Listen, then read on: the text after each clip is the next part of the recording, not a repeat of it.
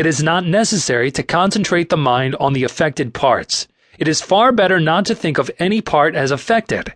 It is not necessary to treat yourself by autosuggestion or to have others treat you in any way whatever. The power that heals is the principle of health within you. And to call this principle into constructive action, it is only necessary, having harmonized yourself with the All-Mind, to claim by faith the All-Health and to hold that claim until it is physically manifested in all the functions of your body.